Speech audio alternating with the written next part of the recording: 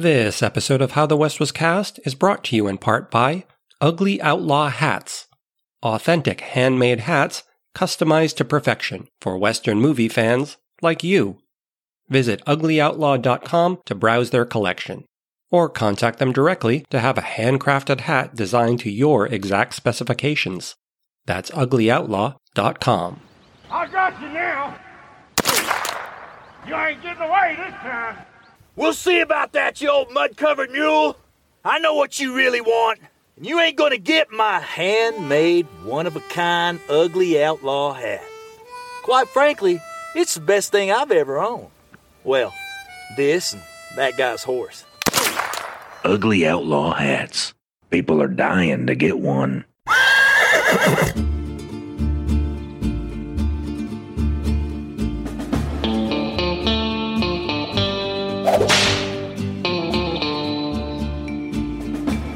Howdy, friends. You're listening to How the West Was Cast, a podcast dedicated to the best of the Western movie genre.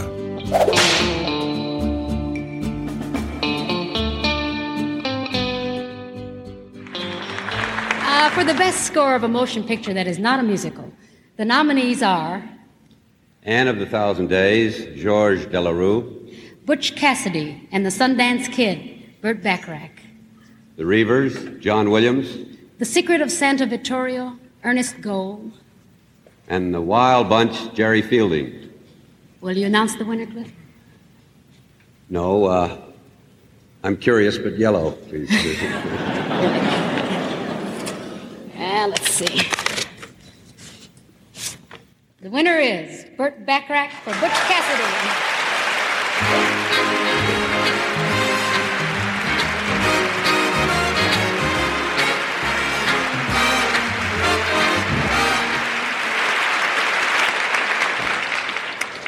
I'm deeply happy. I just can tell you that. It was a knockout picture to work on. And I'm very thrilled. It's a great night. Thank you.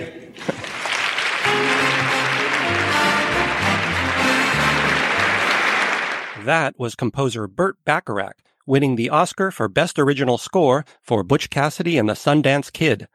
And on this episode of How the West Was Cast, we'll discuss some of our favorite Western film scores and movie music.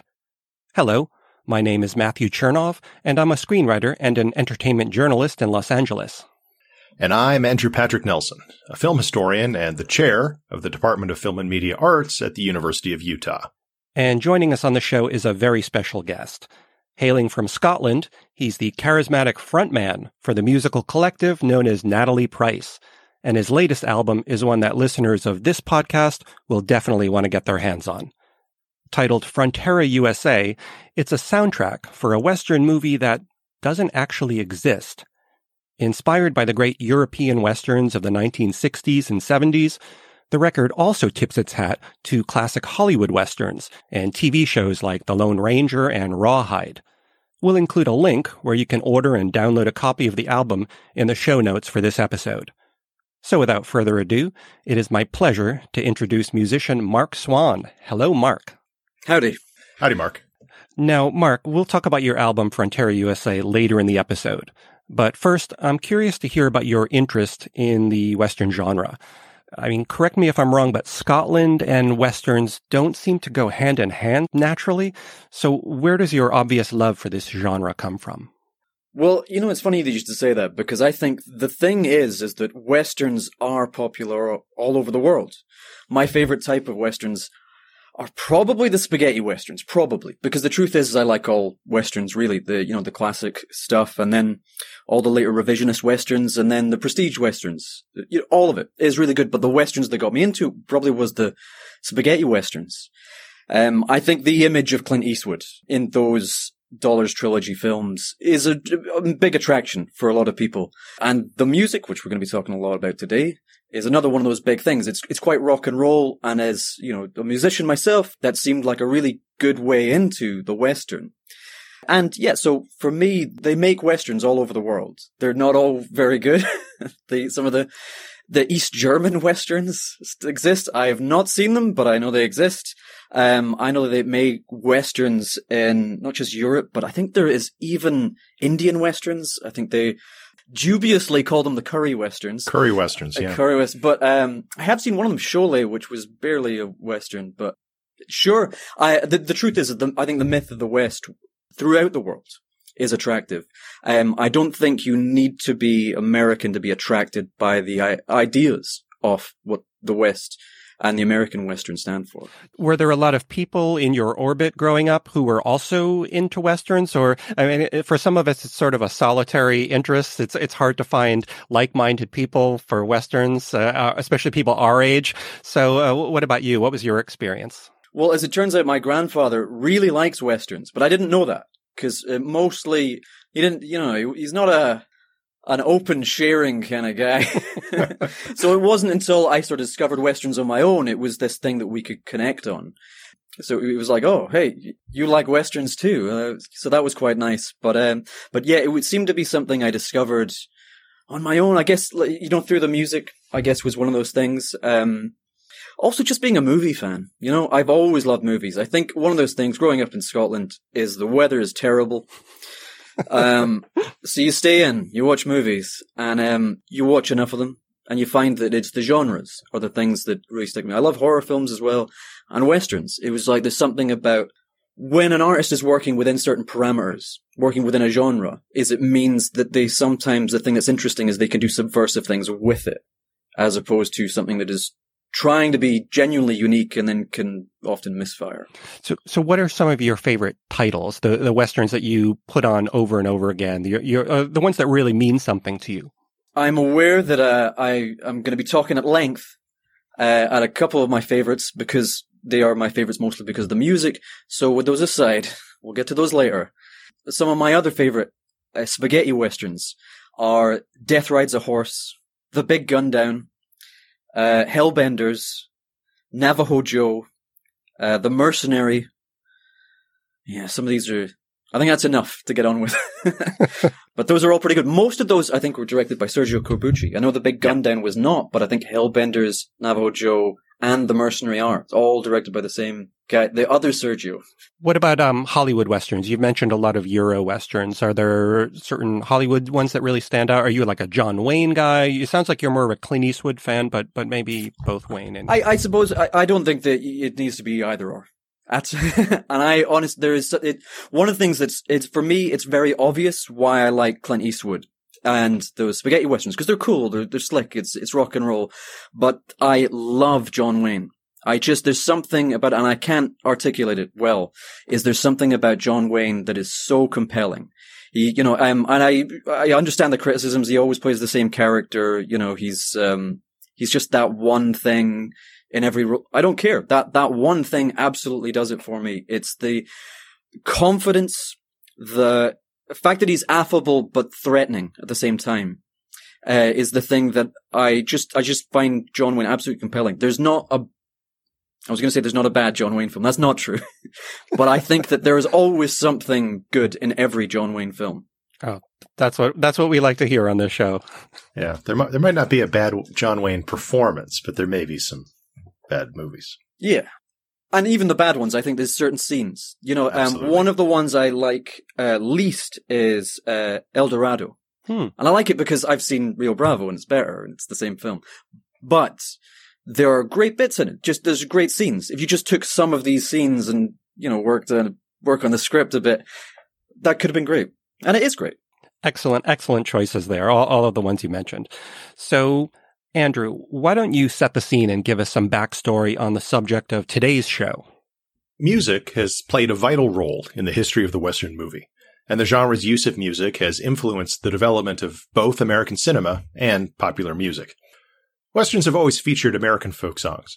Many of these, like The Old Chisholm Trail or Streets of Laredo, tell of the trials and tribulations of cowboy life and were originally sung by drovers of the late 19th century to soothe herds of cattle or pass the time while riding the trail, scenes later recreated in countless Western movies.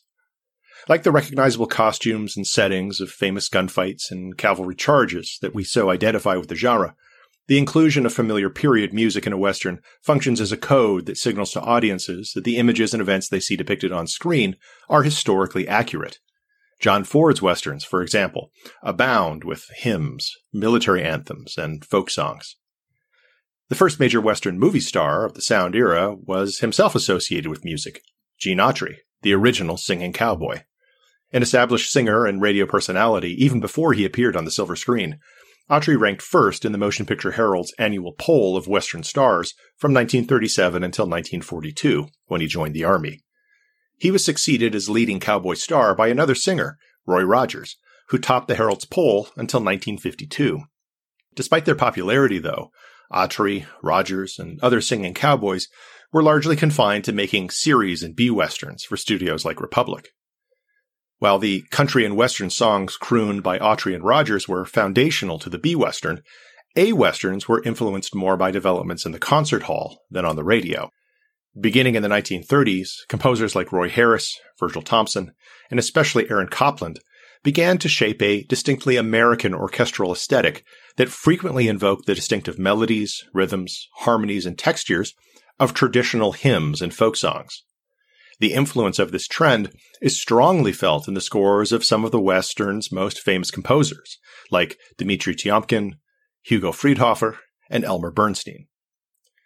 Contemporary songs would not become a staple of the A-Western until the 1952 release of High Noon. Instead of orchestral scoring or a folk song, the picture opened with a new song, Do Not Forsake Me, the Ballad of High Noon, the lyrics of which articulate the story's central conflict of a hero torn twixt love and duty, who must face that deadly killer or lie a coward in my grave. Sung by Tex Ritter, a former singing cowboy whose screen career ended in the mid-1940s, the song won an Academy Award and was a commercial smash, as was a contemporaneous version sung by Frankie Laine. The song's success would have a lasting effect on both the Western and American cinema more generally. The popularity of Do Not Forsake Me spurred a dramatic increase in the overall number of Hollywood films that featured a pop song over the opening credits, rising from 13% in the early 1950s to nearly 30% by the 1960s, according to one estimate. The rise of the movie theme song also contributed to the decline of classical film scoring. After High Noon, nearly every major Western movie opened with a theme song. The singer most associated with this trend is the aforementioned Frankie Laine, who sang the memorable themes to such westerns as 3:10 to Yuma, the gunfight at the OK Corral, the television series Rawhide, and the Mel Brooks parody Blazing Saddles. Throughout the late 1960s, popular singers like Elvis Presley, Frank Sinatra, and Dean Martin both acted in and sang themes for westerns. Martin, despite his decidedly uncowboy-like persona, starred in 7 westerns, including the Howard Hawks classic Rio Bravo, opposite friend John Wayne and My Uncle Ricky, with whom he shares a memorable on-screen duet. In subsequent decades, a variety of pop musicians continued to contribute songs to, and even compose entire soundtracks for, Western movies. Examples are Leonard Cohen for McCabe and Mrs. Miller, Bob Dylan for Pat Garrett and Billy the Kid, Ry Cooder for The Long Riders, John Bon Jovi for Young Guns 2, and Nick Cave for the assassination of Jesse James by the coward Robert Ford. The classic Hollywood A-Western film score, with its rousing themes and musical evocation of the landscape, continues to exert a significant influence on music in more recent Westerns. Consider Bruce Broughton's score for Silverado, or John Barry's for Dances with Wolves, or James Horner's for The Missing. Yet, an arguably greater influence has been exerted by a composer more closely aligned with the rock and pop tradition of Western scoring, Ennio Morricone. His famous scores for Italian Westerns made by Sergio Leone, Sergio Corbucci, Sergio Sollima, and others, not named Sergio, eschewed many classical conventions for those of popular music, using electric guitar and harmonica, along with a range of vocalizations and sound effects. Whistling, yodeling, chanting, grunting, whip cracks, gunshots. The film scholar Catherine Kalanick finds Morricone's musical influence strongly felt in a range of more recent westerns, from Alan Silvestri's score for The Quick and the Dead, to Hans Zimmer's for the animated feature Rango, to Koji Endo's for the Japanese sukiyaki western Django. As Kalanick sees it, the at times competing and at other times complementary traditions of the classic Western score, the B-Western influenced appropriation of popular music, and the spaghetti Western orchestrations of Morricone have combined to create a force field through which all contemporary Western film scores must pass.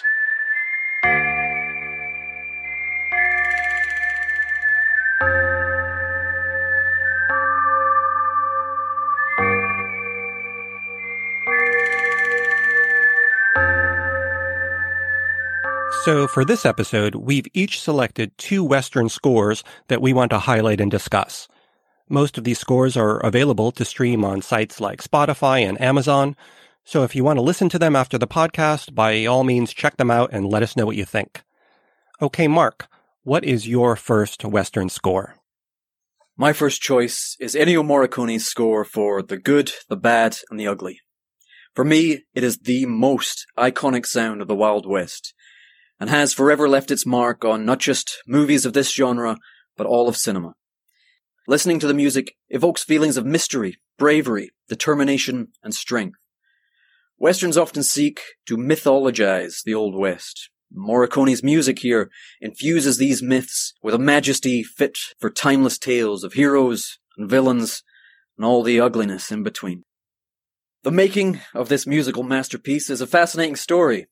To put it briefly, in the early 1960s, Morricone's old school friend Sergio Leone was looking for a new sound to score his first Western. He wanted something bold, something unusual and different, something to match his singular vision. But after listening to a few of Morricone's previous scores, he remained unimpressed. That is, until he heard a cover of an old American folk song Morricone had recorded with singer Peter Tevis. That song's unconventional instrumentation, its galloping acoustic guitar, masculine chanting whistles, church bells, and electric twang seemed to evoke the wild, open prairies of the Western landscape in all its beauty, its horror, and its possibility. As soon as Leone heard it, he knew he had found the sound of his movie.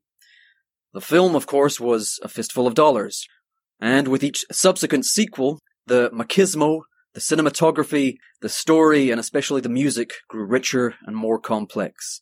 By far the most ambitious score in Leone's Man with No Name trilogy, Morricone's music for The Good, the Bad, and the Ugly was, by that point in the series, arguably as important as the script and the actors were to the film's success. The score was written before the filming began. This meant that the music shaped what the film would become, as opposed to almost every other film made before or since. During production, Leone would have the music played to the actors on set as their scenes were being shot, to let the rhythm and the tone of the music dictate that of the scene. The 2-note motif used in The Good, the Bad, and the Ugly is the howling coyote wail that is also used as part of the main theme. To differentiate the characters, a unique instrument is used to call out the motif. Clint Eastwood's The Good on pan flute, Lee Van Cleef's The Bad on a low wind instrument, and Eli Wallach's The Ugly is with a human voice. By using the same motif for all three, it unifies each character in their quest for the hidden gold. But by using a different instrumentation, it makes each of them distinct in their moral journey towards that goal. My personal favorite track on the soundtrack for The Good, the Bad, and the Ugly is Ecstasy of Gold. It is such a powerful piece of music, and it has all the distinct determination and strength typical of Morricone, but with an added sense of impending tragedy that underlines the tone.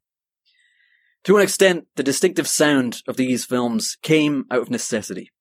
Sergio Leone initially wanted the music to be specifically like Dimitri Tompkins' score for Rio Bravo, but this was not an option based on the budget and the time constraints when making these movies. Electric guitar fills in some of that space left by the orchestra, but also lets the audience know that this is a new kind of Western. Not a Western for your parents, but a darker, grittier, and more rock and roll Western. The Morricone sound is distinctive forever after, and it revealed, for the first time, the darker, cynical side to the freedom that the American West offered. Well, Mark, I am very happy that you chose this score, because if you hadn't, I think our listeners would have stopped listening to the podcast totally if we would have gotten some angry emails if this did not make it onto the show as one of our 6 choices. It's such a beloved score. It's, like you said, it's possibly the main score of the West right now.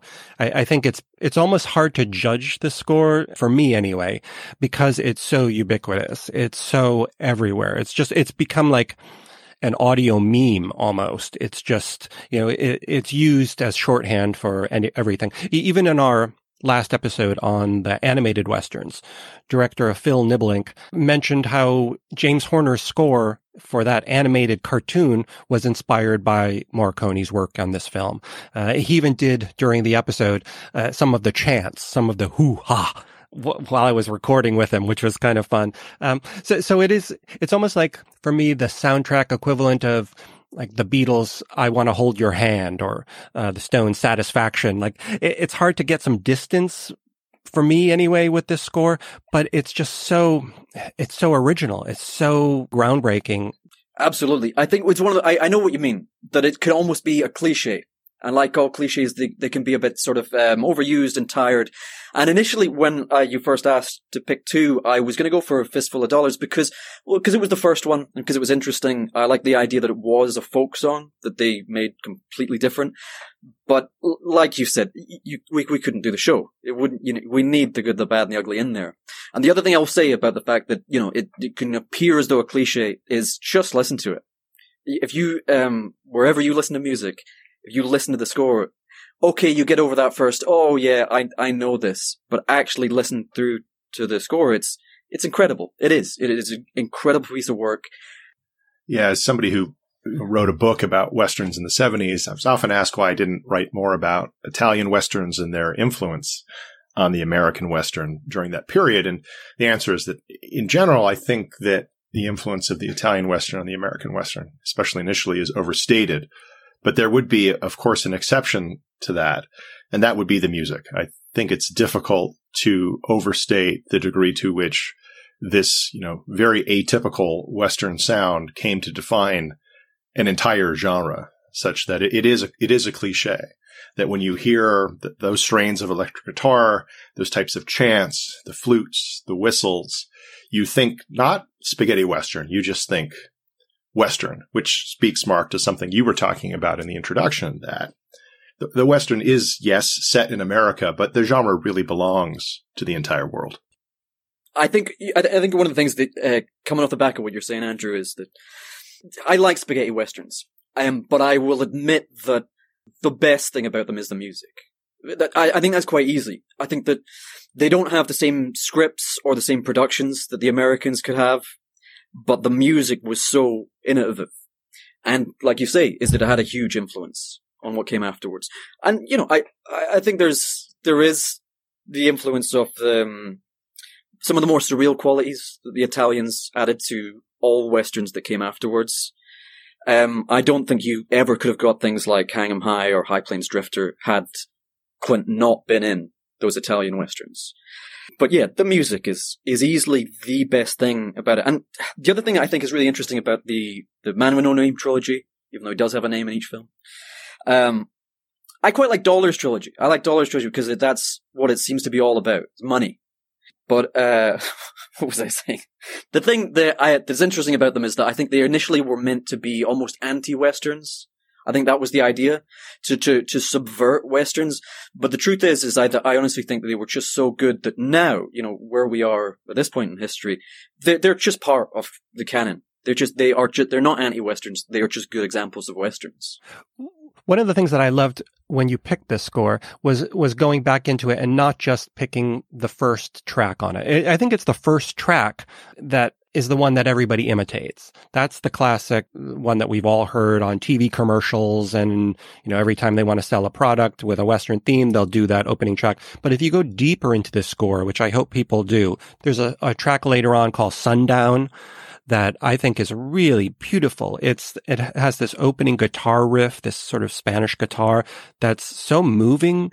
It's really an emotional piece of music. It's not a classic, what we think of as the good, the bad, and the ugly sound. It's much sadder than that. It's deeper than that. And then later on, there's a track called Carriage of the Spirits. That's another beautiful piece of music. This time that uses this brass trumpet, and it mixes that with that haunting female voice. And Morricone sort of has them swirl and dance with each other in this kind of orgy of sound. Also, all of those things that you mentioned, like the whip cracks, the coyotes. It was a couple months ago.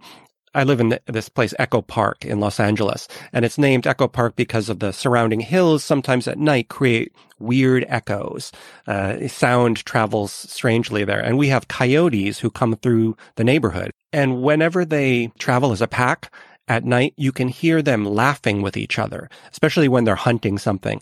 So a couple of months ago, I went out with my recorder and recorded coyotes in the wild, chittering with each other, and they were echoing through the hills around my neighborhood, and it sounded like something out of this Morricone score, and also a little bit of Goblin, the Suspiria score was in there. It had this incredibly frightening sound to it, but I can imagine Morricone finding those natural sounds and being inspired by them, and wanting to work them into his score. It's such a great way to picture him creating, using what's out there in the world.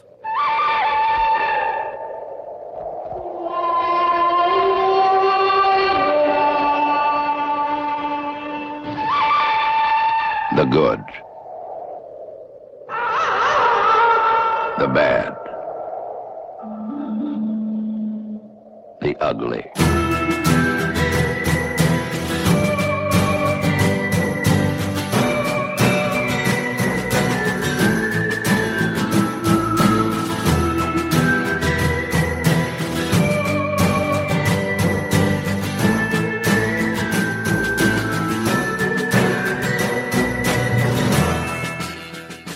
All right, Matt, what is your first Western movie score?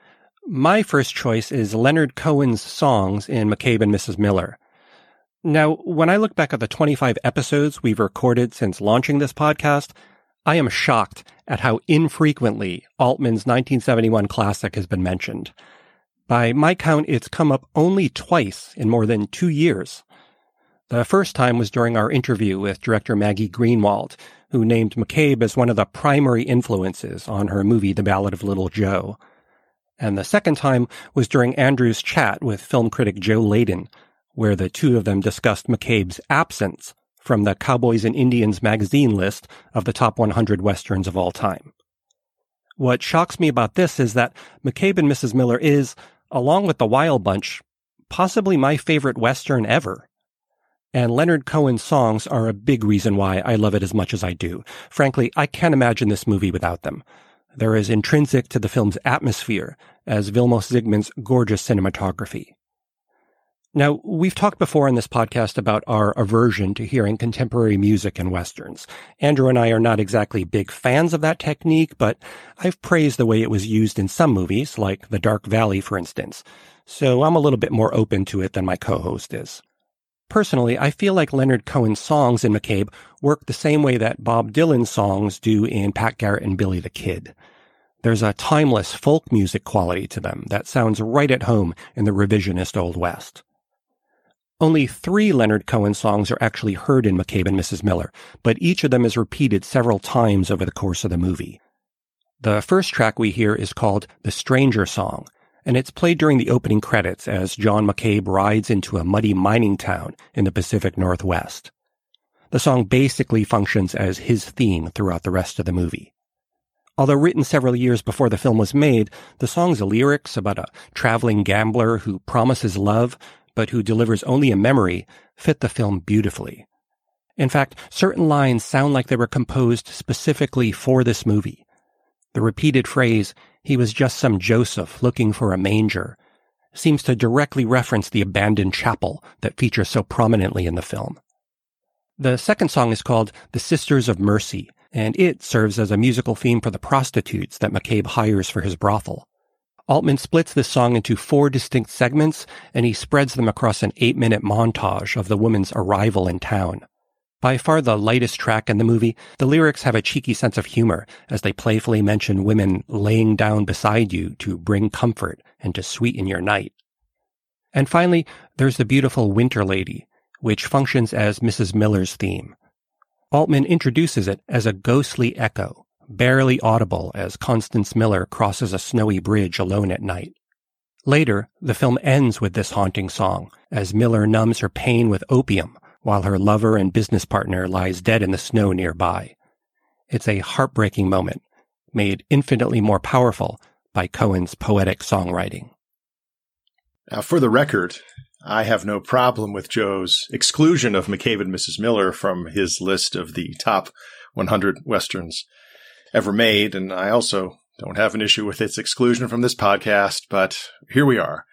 And given how much listeners to the podcast email us and tell us they enjoy it when Matt and I disagree, maybe we need to do a full episode on this terrible film at some point in the future. So putting that aside, it seems to me there's maybe a connection to The Good, the Bad, and the Ugly in the sense that, and Matt, you can correct me if I'm wrong, but the Cohen songs pre-existed the film. Right. And Altman reached out to Cohen because he was a fan of his first couple of albums and asked if he could take existing songs.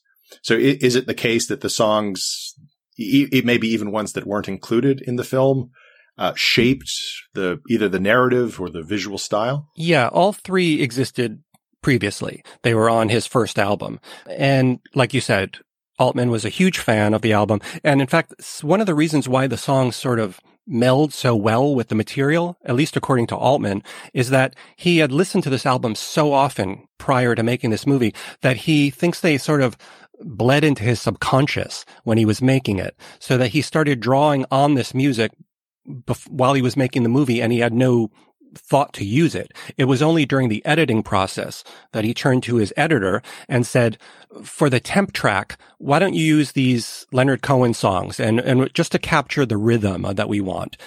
And then they worked so well in the editing suite that he reached out to Cohen and asked if he could use the songs. He knew that Cohen was sort of prickly in a way, and so he sold it as, by the way, I just made MASH, and this is this big movie. Cohen hadn't seen MASH, apparently. Instead, he had seen Brewster McCloud, the goofy comedy that he had made before that, and loved Brewster McCloud. So he said, of course you can use my songs. But they're not exactly the same versions on the album, especially the Stranger song. It's because the credits go on for so long, he re-recorded it. And there's a long Spanish guitar solo in there that kind of fills out the opening credits as he's riding into town. So it does predate the movie, but they've been adjusted afterwards. Mark, what are your thoughts on this score? I really like it. But look, it's not about me. I want to know, Andrew, this is a great movie. What's the issue? What is Yeah. Well, wait, what is it the message? Right. Well, I think the underdog. What is it about this film? Big business. Big business. Yes. I love big business. Everybody knows this. No, I think my issue with this film and the attention it receives is it's lauded for doing things that 100 other Westerns did much earlier and better. And I also think that oftentimes in some of Altman's films from around this period, not only this film, but also maybe Nashville, some of Altman's other genre exercises into noir or the war film, that he doesn't really understand the thing that he's trying to criticize. And that appeals to a certain type of person, but I guess just doesn't appeal to me. Really? Do you think he doesn't understand Westerns or doesn't understand country music? Both, I don't think. Really? I don't think, yeah. I love Westerns, and I love country music, and I love those movies. I think the thing is that they are comedies, and they can, or maybe not McCabe and Mrs. Miller, but Nashville is. And there's comedic parts of McCabe and Mrs. Miller, but I've never felt it was a joke like a nasty joke. I never felt it was at their expense. I thought it was, I don't know, I think you need to be kind of in the gang to get it. I don't think people were watching Nashville, for instance, and be like, yeah, this sucks, doesn't it? No, I think, it's country music fans. They're interested in the characters and, the sort of workings of Nashville. And I don't know. I think that's a fair comment. There's lots of people who like Western movies who laud McCabe and Mrs. Miller. I just think that these are things that I've seen before.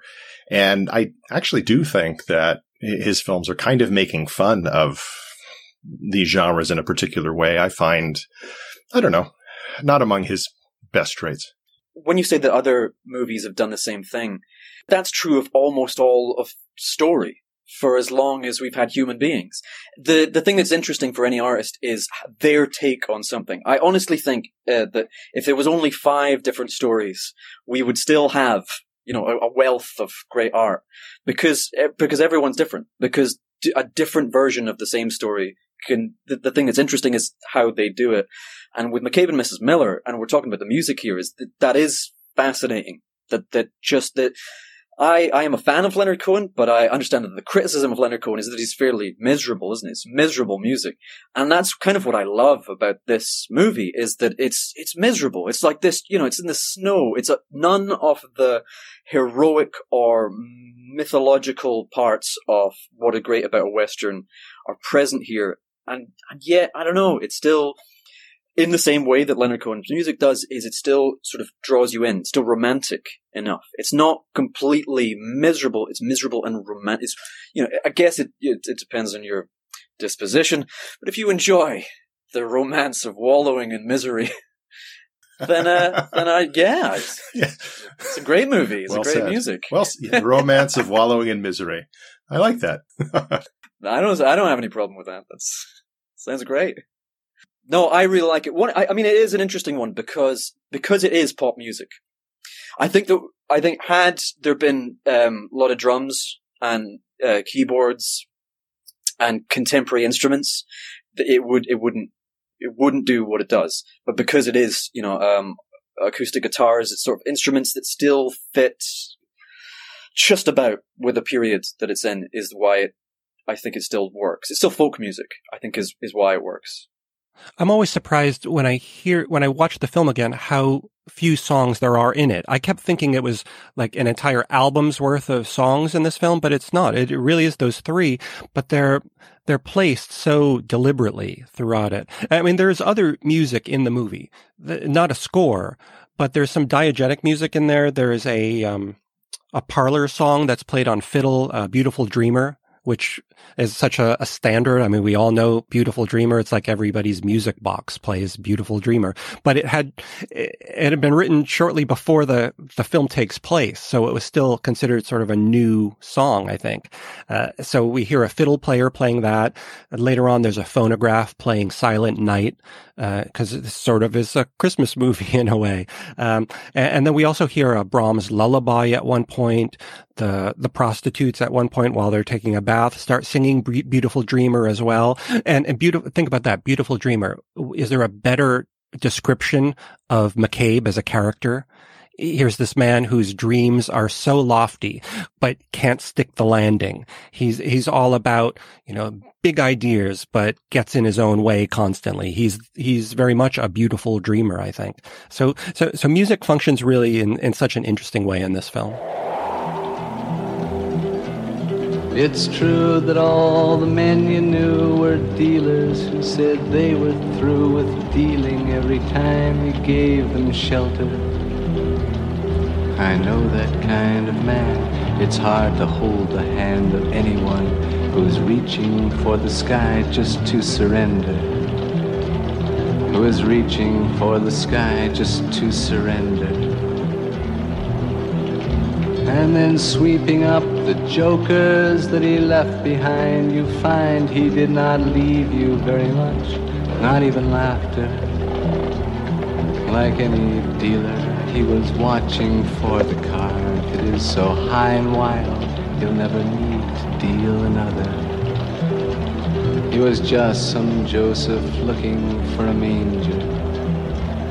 He was just some Joseph looking meant for a manger.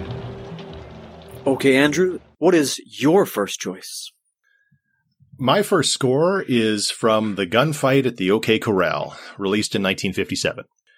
It would be downright wrong to do an episode on Western movie music without talking about either composer Dmitri Tiomkin or singer Frankie Laine. The Gunfight at the OK Corral gives us both. Tiomkin arrived in the United States from Russia via Berlin and Paris in the late 1920s. He first distinguished himself as a composer for Frank Capra in the late 30s and early 40s. Though he worked in many genres, Tiomkin is best remembered as the composer of memorable scores for a host of westerns, including Duel in the Sun, Red River, High Noon, Rio Bravo, Last Train from Gun Hill, The Alamo, and television's Rawhide.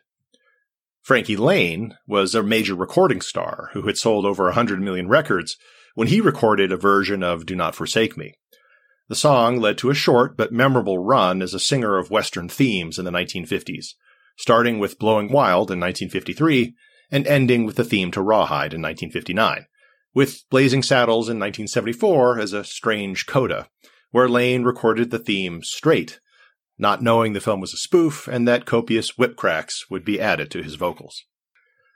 Like Tiomkin's earlier score for High Noon, all of the music for The Gunfight at the OK Corral is a variation on a single theme, which is unusual and not typical of most of Tiomkin's work. At the same time, the score evidences many of the composer's hallmarks, like an overall sense of precision, as well as a sophisticated attention to the relationship between characters and music. I especially like the contrasts in the score between orchestral bombast and some relatively restrained passages that feature understated touches like whistling, the sounds of distant trumpets, and simulated hoofbeats. This ably captures some of the emotional conflicts both between and within the movie's characters. The movie's theme song, written by Tiomkin with lyrics by Ned Washington, offers a fine example of Laine's versatility as a vocalist, showing off the leather lungs for which he was famous, as well as his ability to handle more subtle modulations. Unlike Do Not Forsake Me, which is sung from the perspective of the hero, here it's not clear whose perspective we're hearing in the song. The song functions more like a Greek chorus, emanating from the point of view of an anonymous observer. As the scholar Corey Creekmere observes, the song is unusual in that it more or less reveals the outcome of the entire film within the first few minutes, and poses questions that the viewer likely already knows the answer to, especially if they're familiar with the story of Wyatt Earp and Doc Holliday. This, Creekmere argues, conveys how the movie's story is already the stuff of legend, recounted in ballads, with repetition as much a ritual function as a commercial imperative. This is another one, like the Morricone score. If we did not have a Frankie Laine score somewhere in here, or a song somewhere in here, we would get nasty letters, because he's, to my mind, he's sort of the, he is to Westerns what Shirley Bassey is to the Bond movies. He's right. Instantly identifiable. I mean, she did 3 of the most iconic scores, and he's just done so many. He is the voice of that. He is that period of the Western.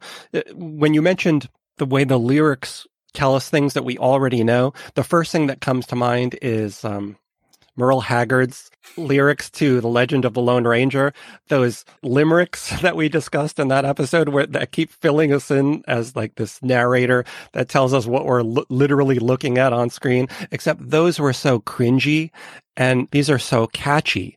You can't not listen to the score and come away humming the OK Corral. That repetition really works so well here. We hear it so often, both the OK Corral and both the Boot Hill, Boot Hill. It's like an earworm in your head, but one that you don't want to get out of there. It's just great. Frankie Laine is a big hit in our house. My daughter says to me, "Is Frankie Laine a real cowboy?" And I say, yeah, he is.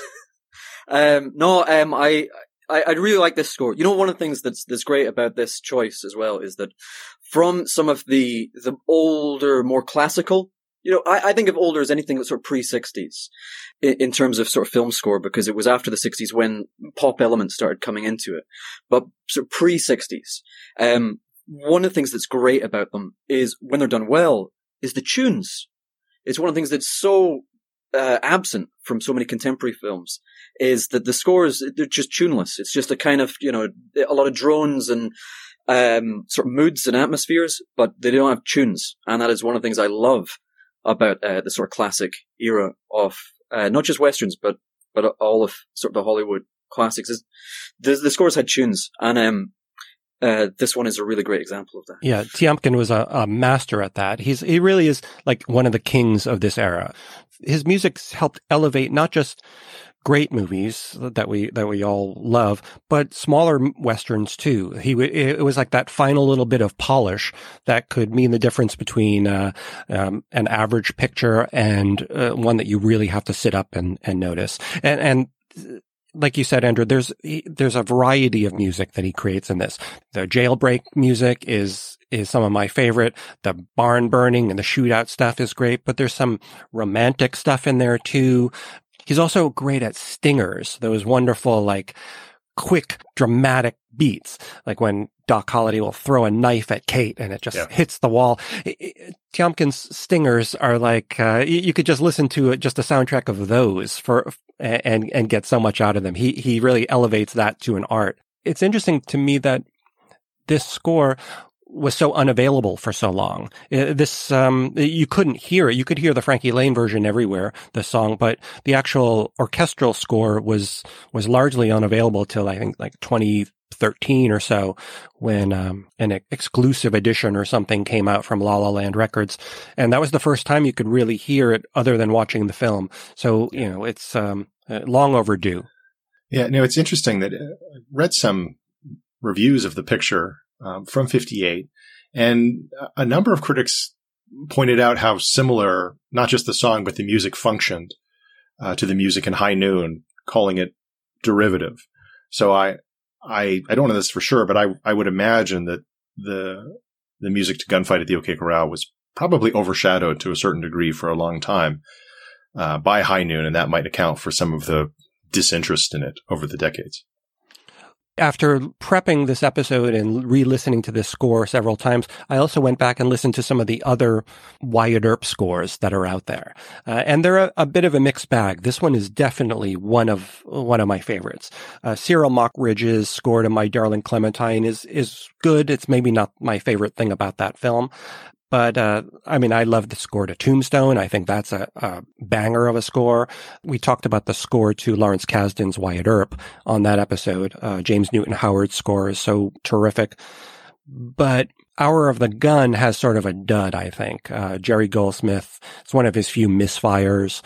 And then the score to Doc, Jimmy Webb's score is best forgotten. I think it's not one of the highlights of that film. So this one is maybe the best of the bunch when it comes to Wyatt Earp scores.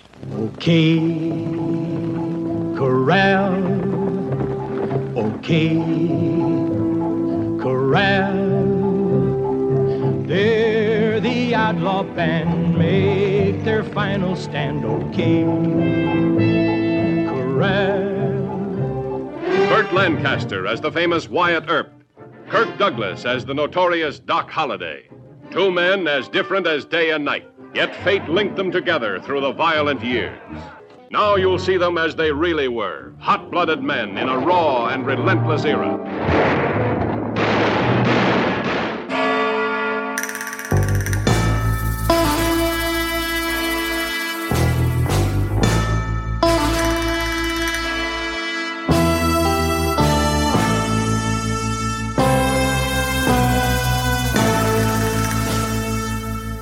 Okay, Mark, and what is your second choice for Western film score? My second choice is Louis Bacalov's score for the Italian 1966 cult classic, Django. Bacalov was a Jewish Argentinian musician who moved to Italy in the 1960s to become a film composer. After Ennio Morricone, Bacalov is perhaps the second greatest spaghetti western composer of all time. Following the artistic and commercial success of Morricone's Western themes, there were countless imitations, and many are brilliant in and of themselves. As it turns out, sometimes the shadow of a thing can be bigger than the thing itself. Each of these Morricone imitations offers a unique take on the spaghetti western genre. Some draw heavily on classical music, while others incorporate surf rock and psychedelia, and many of them blend country and jazz elements together in creative ways.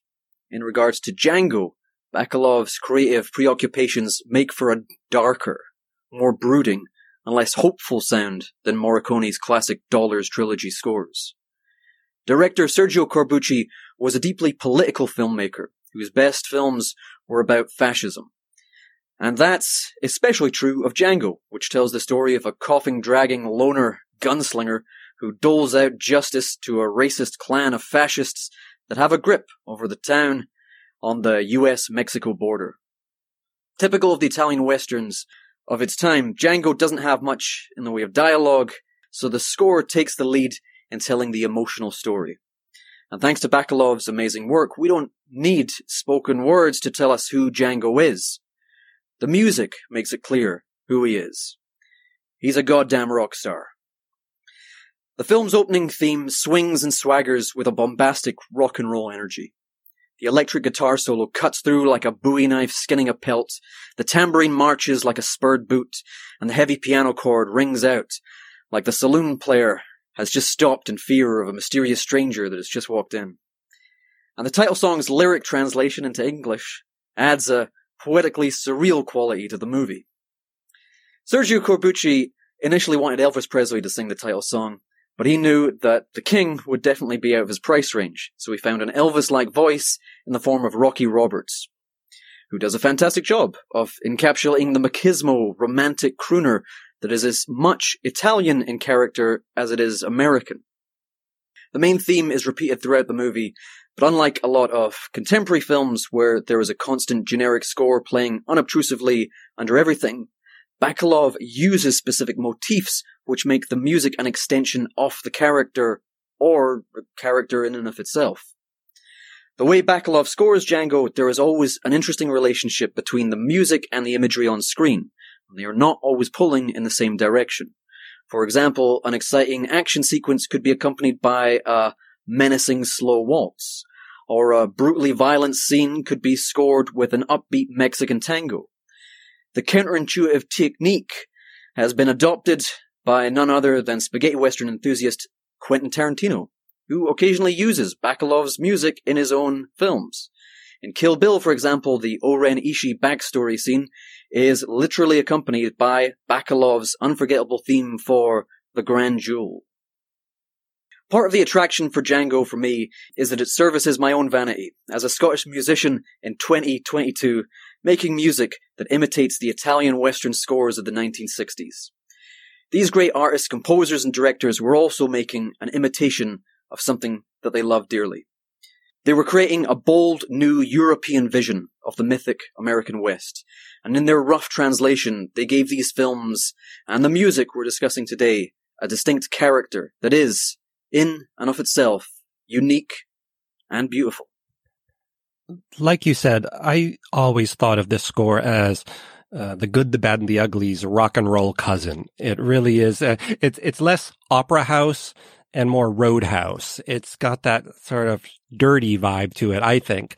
It's maybe less wildly innovative than The Good, the Bad, and the Ugly, where that has just so much going on in it.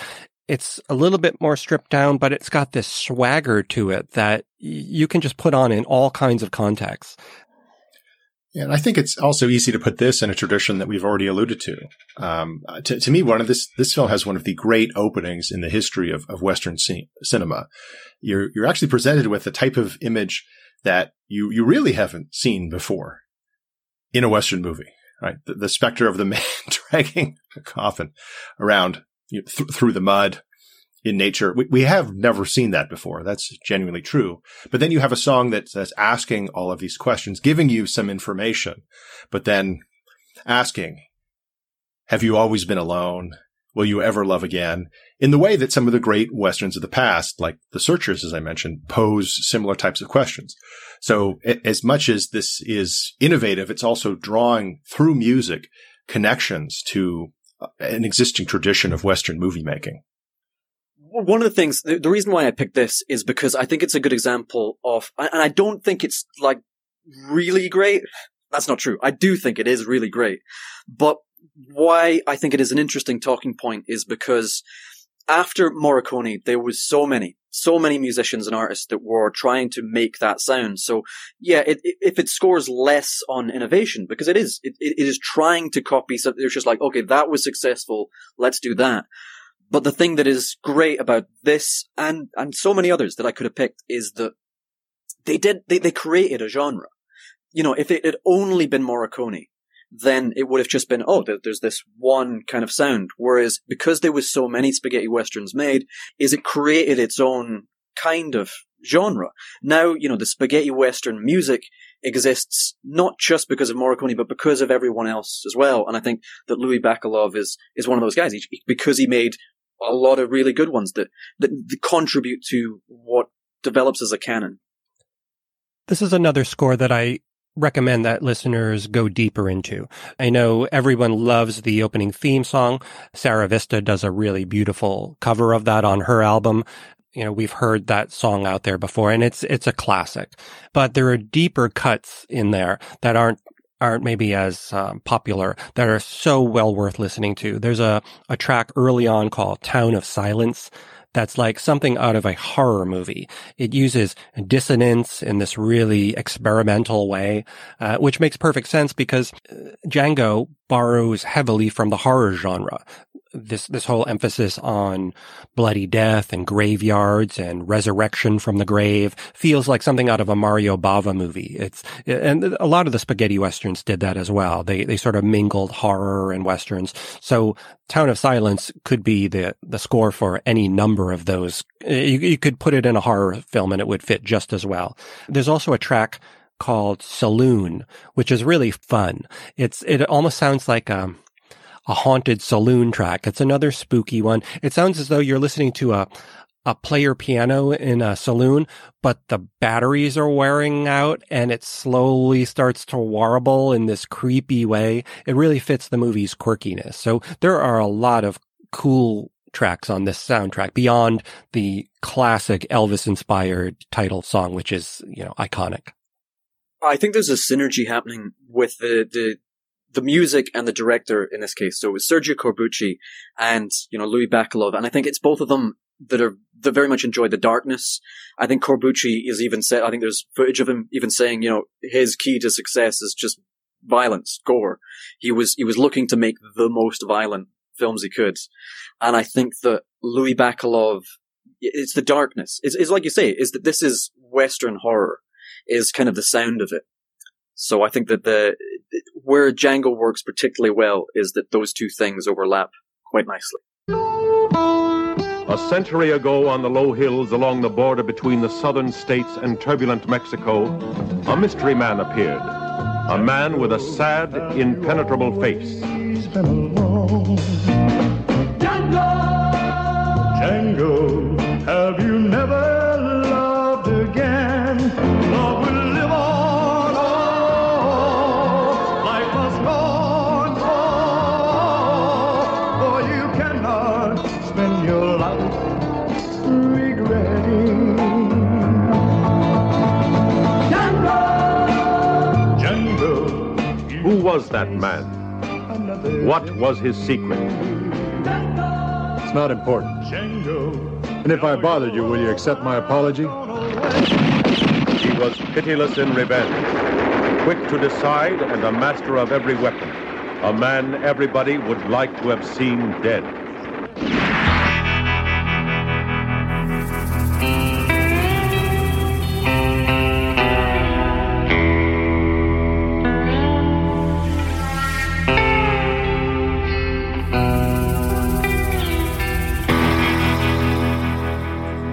Okay, Matt, what's your second Western movie score for today? My second choice is John Barry's score to Dances with Wolves. Now, early on in making Dances with Wolves, Kevin Costner decided that he wanted the film to have a huge orchestral score, one that would complement its epic scope. Initially, he hired composer Basil Poldaris to write the score. Poldaris is, of course, best known for his iconic score to Conan the Barbarian, but Western fans might be more familiar with his score to the miniseries Lonesome Dove. Scheduling conflicts, however, forced Poldaris to withdraw from the project, and so Costner wisely reached out to his second choice, John Barry.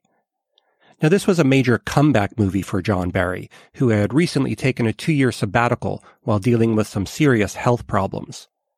Although Barry and Costner eventually found their creative footing, there was reportedly some friction early on. Costner envisioned a sweeping cinematic score, similar in some ways to the one that Barry composed for Out of Africa. Barry, meanwhile, suggested a more subtle approach, one that reflected the understated nature of the film's lead character, John Dunbar, a man of few words. Ultimately, John Barry won the argument. Costner was so moved by the composer's rationale that he allowed him to write the music his way, which, of course, was the best decision he could have made. The score took 7 weeks to write, which was the longest amount of time that Barry had ever spent on a single project. And out of the many themes he presented to Costner, only one was rejected. That rejected theme was the music for Two Socks, the Wolf. The original Two Socks theme was considerably different than the one heard in the finished film. It was a much brighter and livelier version than the hesitant Two Socks theme that we ultimately ended up with. In interviews after the movie's release, Barry credited Costner's instincts on that theme, saying that he was entirely correct in rejecting the original version. Perhaps the most recognizable piece of music in the film is the John Dunbar theme.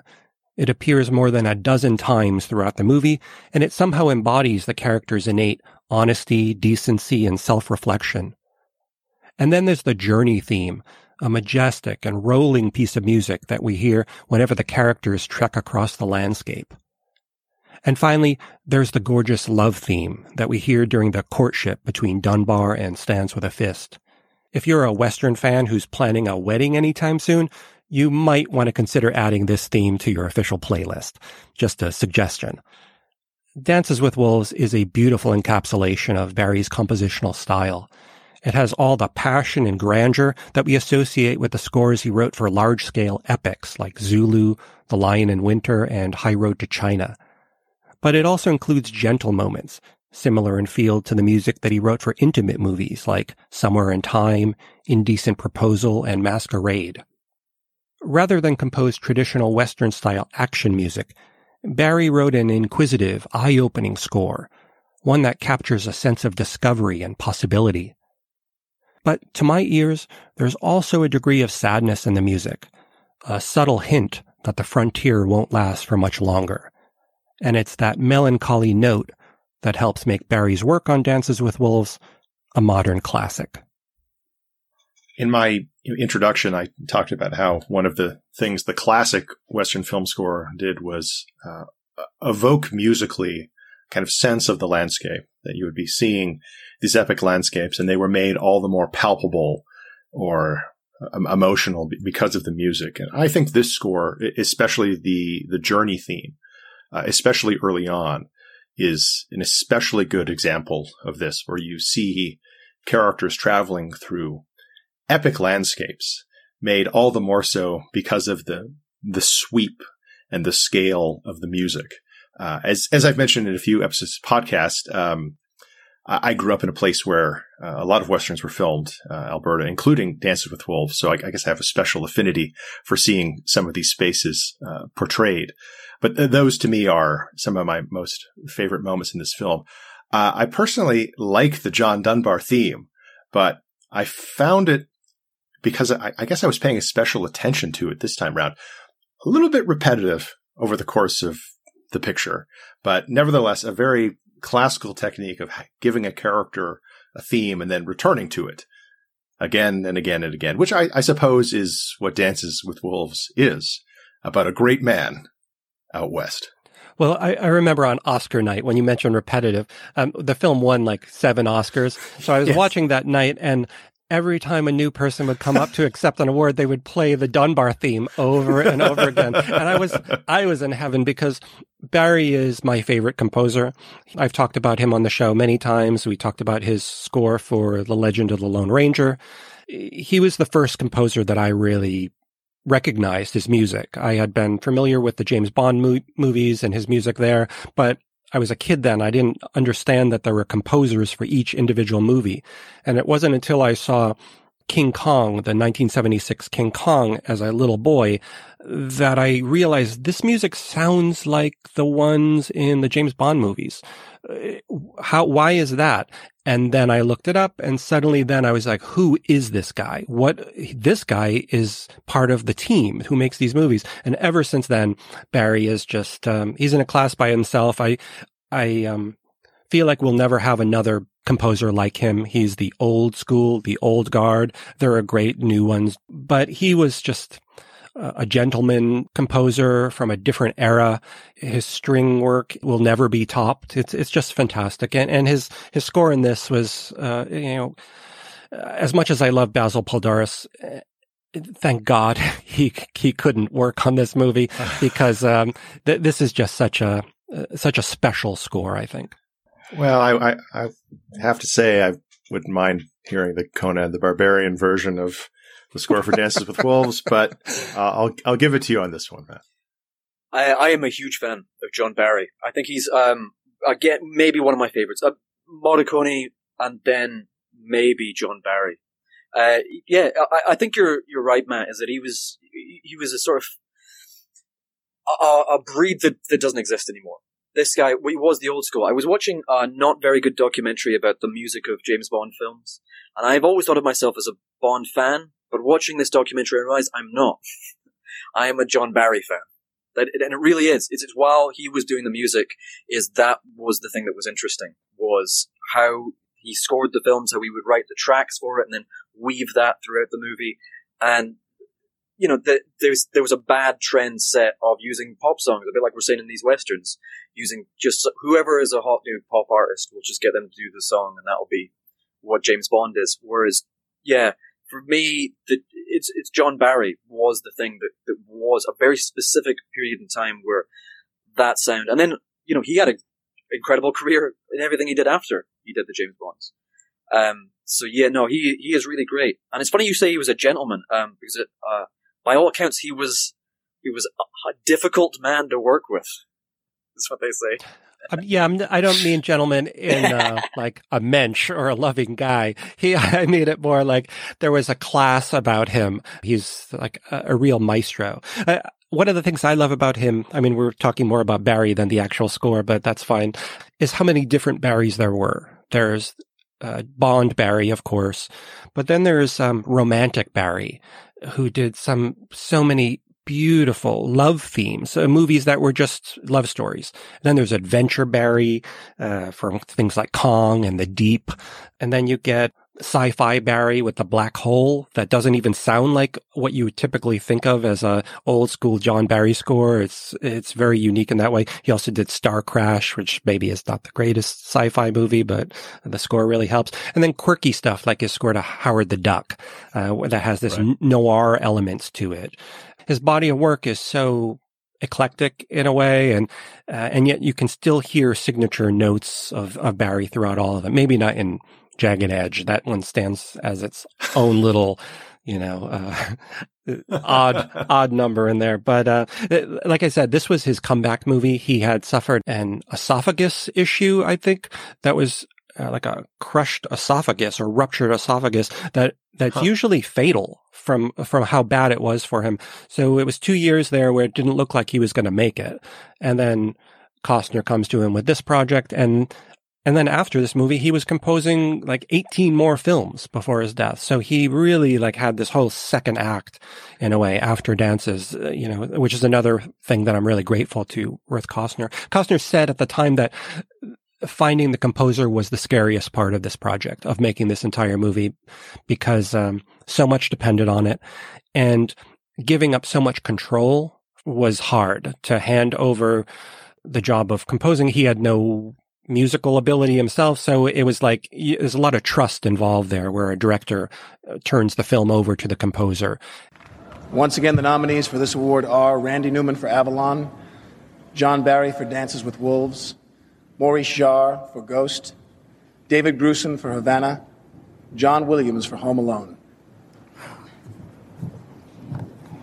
Hard choice. And the Oscar goes to John Barry for Dances with Wolves.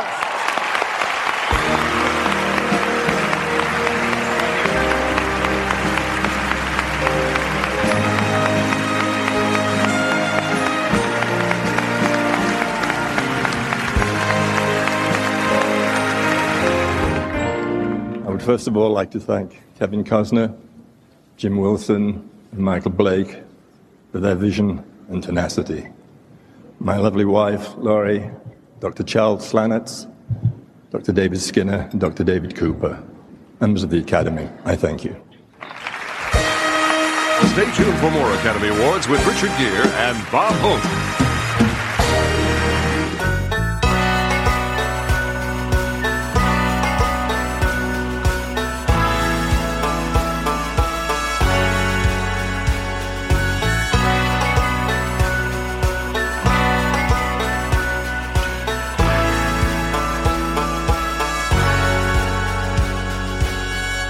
Okay, Andrew, and what is your last choice? My second film score for today is How the West Was Cast, How the West Was Won, released in 1962. 1962 is often described as a pivotal year in the Western's history, seeing, as it did, the release of both The Man Who Shot Liberty Valance, John Ford's last great Western, and Ride the High Country, Sam Peckinpah's first great Western.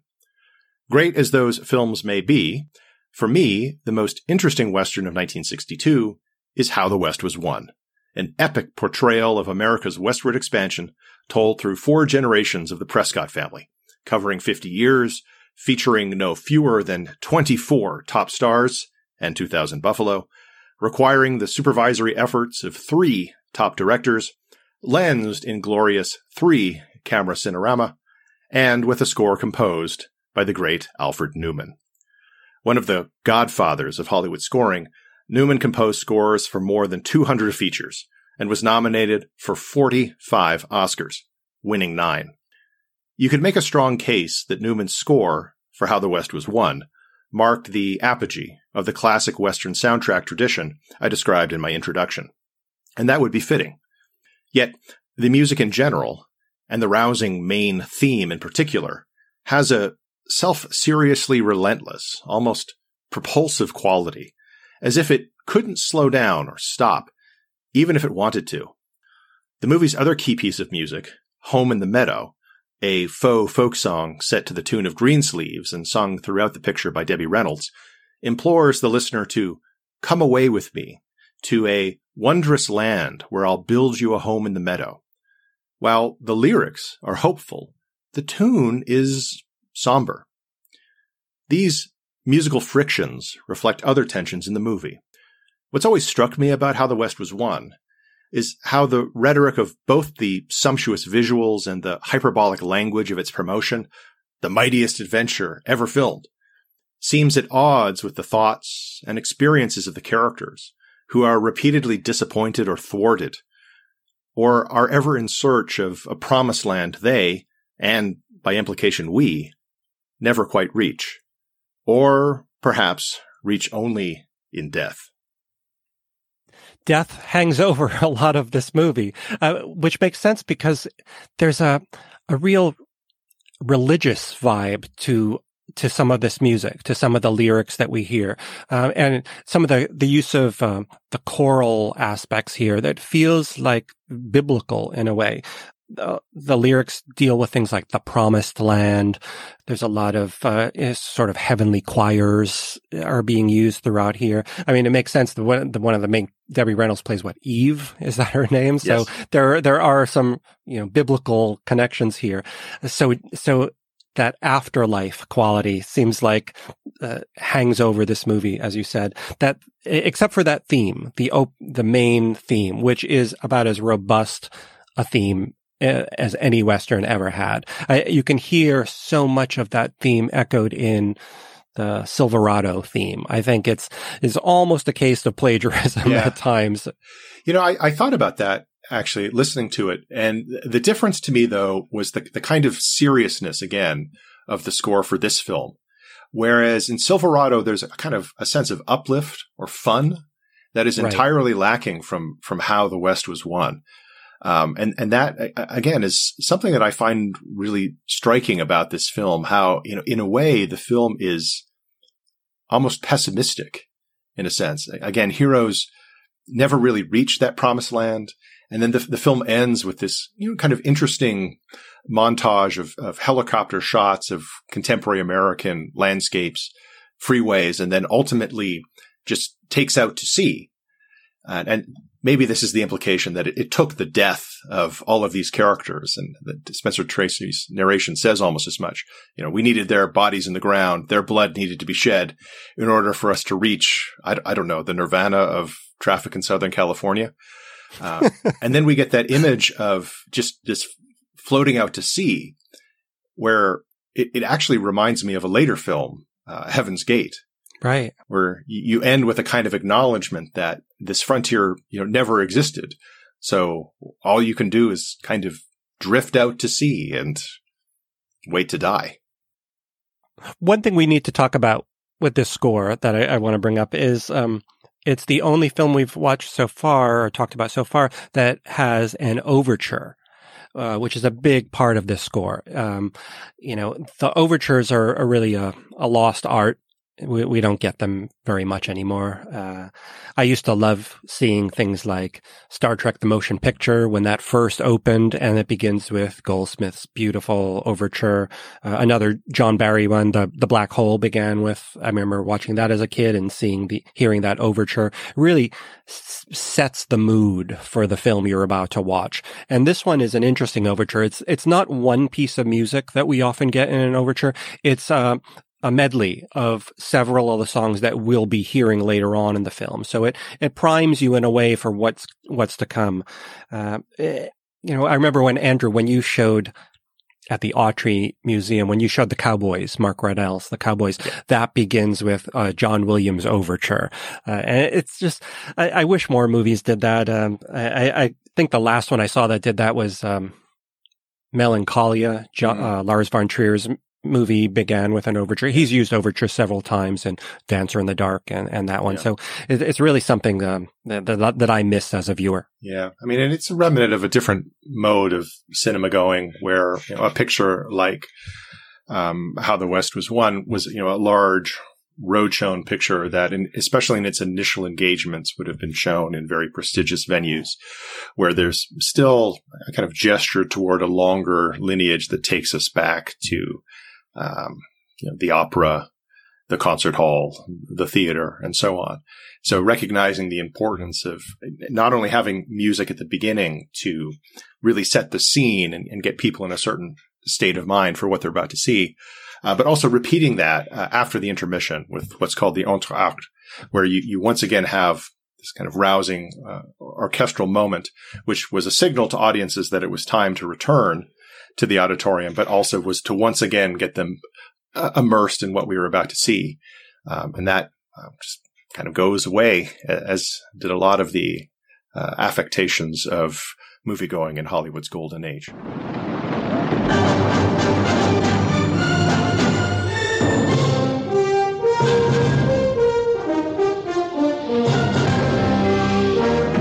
Already acclaimed and applauded the world over, in How the West Was Won, Metro-Goldwyn-Mayer and Cinerama have brought together the biggest and most distinguished all-star cast in entertainment history, characterizing the men and women who conquered the wilderness, finding a new life in this immense human saga of the American West.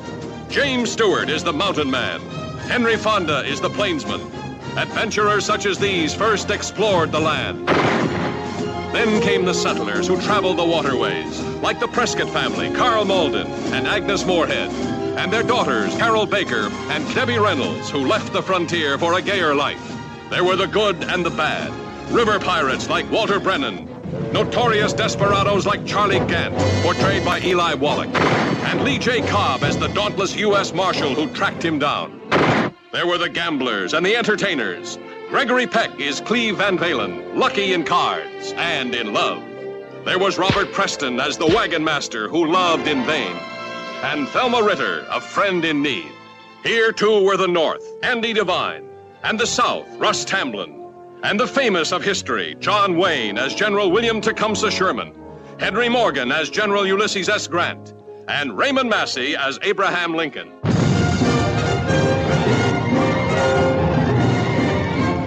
So, Mark, before we let you go, tell us about your latest album, Frontera USA.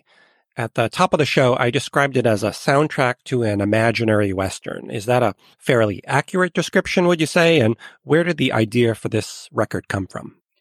I would say it was a great introduction. Thank you very much, Matt. Where it's not necessarily, I could bend the rules a little bit, because this is meant to be a record, an album of songs rather than a genuine soundtrack. And we've talked on the show that if it were a genuine soundtrack, there would probably be less songs. There'd be more repeated tunes. But, so I could play around with it a bit more. So there's 11 original songs, which would be far too many for one movie, really. But that's the idea. I almost felt at one point when I was speaking to the musicians and putting the record together was if we could try and make each song like the main theme song for a different movie.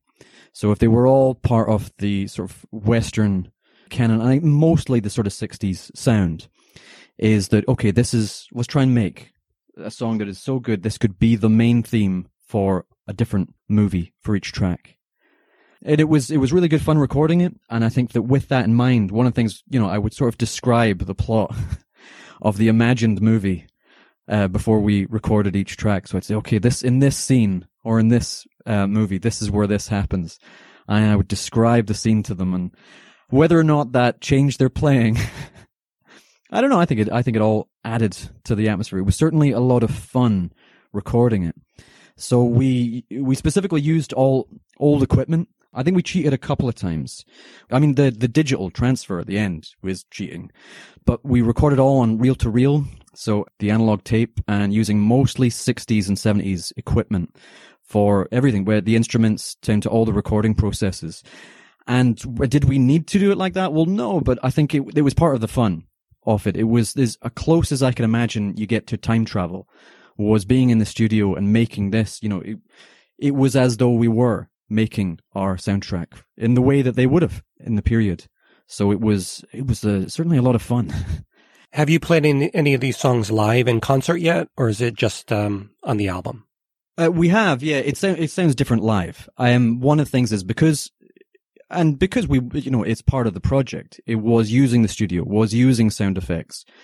So it's near impossible to create that live without the use of an orchestra and additional sort of Foley artists. So it sounds different live. But I mean, at the heart of them, they are, I guess the idea is, we said this at the top of the show, these are folk songs, really. So yeah, live, I played them in different versions live, whether it's, just me with an acoustic guitar or me with several of the other musicians. We have done them live, but it's always different. The root of it is in a folk song, and how much that transforms has a lot to do with how many musicians are available. I wonder if you could say a little bit more about your choice of titles.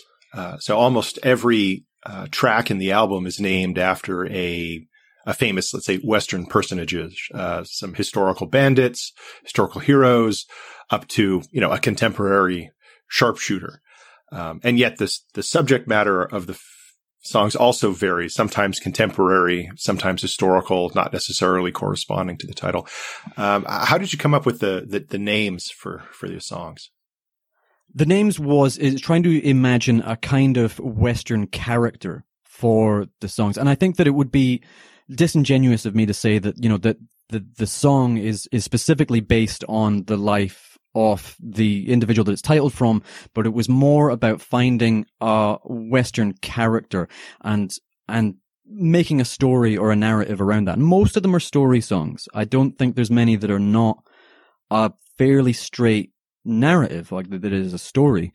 So it is not the lives of the people in the songs, but there was an idea of the character of those people. And like you say, there's a contemporary sharpshooter. It was Bob Munden is the final track, and that was kind of, and you mentioned that not all of it is, in terms of the stories of the songs, are set in the Old West. So some of them are based on contemporary issues, but I think I like the idea that the Western is not necessarily one place in time, and I think the Wild West is, that there was a certain periund of time, round about the American Civil War and the sort of years that followed, that you could say is, well, that was the Western, but I'm not sure I totally buy into that. I believe that you can have a Western set now. And I think that it's more about what the West means in terms of a sort of quest for freedom and the relationship of man versus landscape to an extent. Who designed the album's cover art? It's so amazing. It's like, talk about a Western movie. It looks like a poster. Oh, thank you. That was me. Oh, wow. Yeah, that's great. That was, and it was very difficult as well because that is me in the picture. So, I have to pose everything correctly in costume and then set that up, set all the lights up, then go round behind the camera and check back and forth, to make sure it's all correct. Why is it all me? I think I'm a control freak is the nasty way of saying it. The nice way would say I'm an auteur. But yeah, no, it's just that I don't, control freak does, I think that is a fairly pejorative term, but it's for me, it's more about the fun of it. Why did I have to use old equipment? Why did I put so many restrictions on terms of what I was doing? Well, it's because these are the things that bring me pleasure. And even though it is a lot of work to take on doing, everything from the writing the songs to the performing to kind of almost like a director in the studio telling the musicians, okay, this is the atmosphere for this sort of thing, to the point where I'm designing and in the artwork. It's because it's because I enjoy this stuff. I wouldn't want somebody else to take that from me. I mean, at a certain point, it's nice to have collaborators, of course, and all the other musicians that are involved in this are absolutely adding their own thing and their own skill that I don't have. But I enjoy doing as much as possible because I enjoy it. I want to have that fun. Now, as I said earlier, we'll include a link to purchase Frontera USA in the show notes of this episode. And to further entice people to buy it, we're about to play a song from the album as we bring this episode to a close. It's the very first track, titled Robert Leroy Parker. Mark, thanks again for joining us on the show today. It's been a real pleasure having you on. Thank you very much for having me.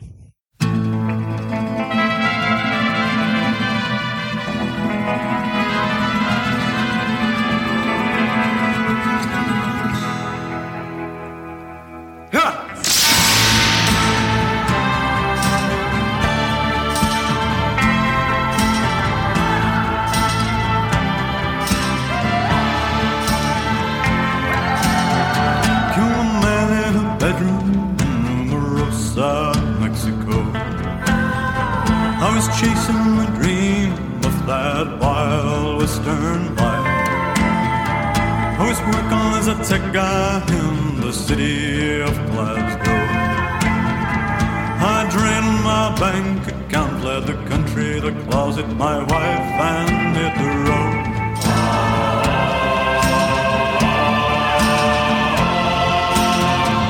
Life lies between the wish and the thing. I had an image of myself as some outlaw cowboy stuff, but a collapsing face, an expanding waist is all time would bring. I had a savings account, but the real price I paid for leaving was in blood.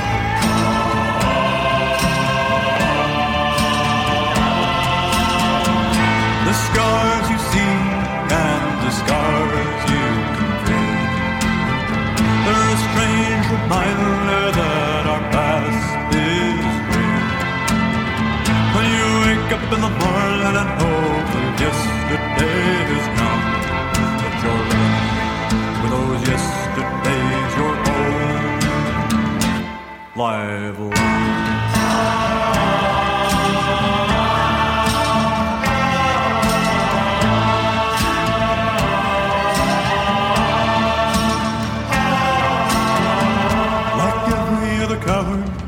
I first abandoned myself. After that, all other betrayals, they came more easily. One becomes an outlaw when they failed at something else. I needed to kill, 'cause no one ever, ever, ever needed me.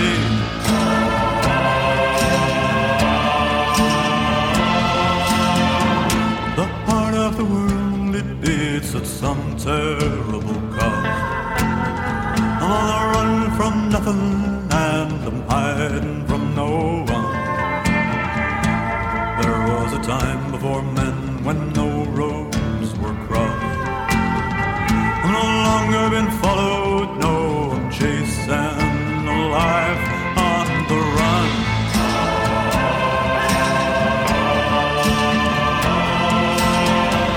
The scars you've seen and the scars you convey, they're a strange reminder that our past is real. When you wake up in the morning and hope that yesterday has gone, but you're living with those yesterdays your own. Whole life long.